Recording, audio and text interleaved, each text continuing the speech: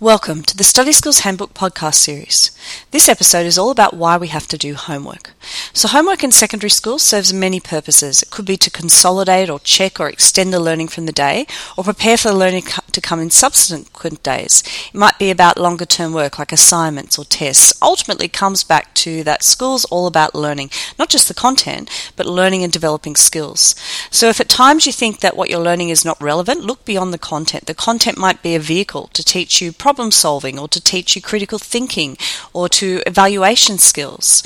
Now, there's a lot of debate in the media about the value of homework, and certainly in secondary school, homework has been proven to be an essential component of academic success in the senior years. So the reality of Year 11 and 12 is that a large component of independent learning needs to be undertaken at home. And one of the biggest problems for students transitioning to the senior years is that they have not got good work habits. So that's why learning to do at least a solid hour a day of home study is essential in Year 7 to 10. It's also about developing the qualities of discipline and perseverance, something that's very essential for success in your studies. So what can you do to manage your homework effectively?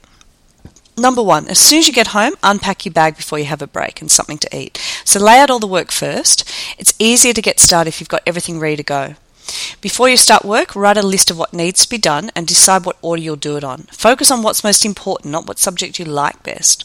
Also write down how long you think each task will take to do.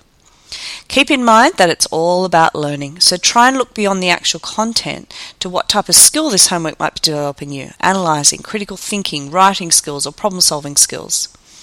Do your work in 20 to 30 minute blocks with no distractions during that time. Switch off the TV, switch off your phone just for that block of time. When you focus on the work that needs to be done, you'll be amazed at how much work that you'll actually get through. And lastly, if there's a task you really don't want to do, then alternate this with the task you enjoy doing.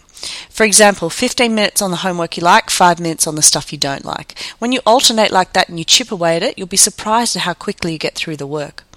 So all the best with your studies, and please join us again for the next Study Skills Handbook podcast.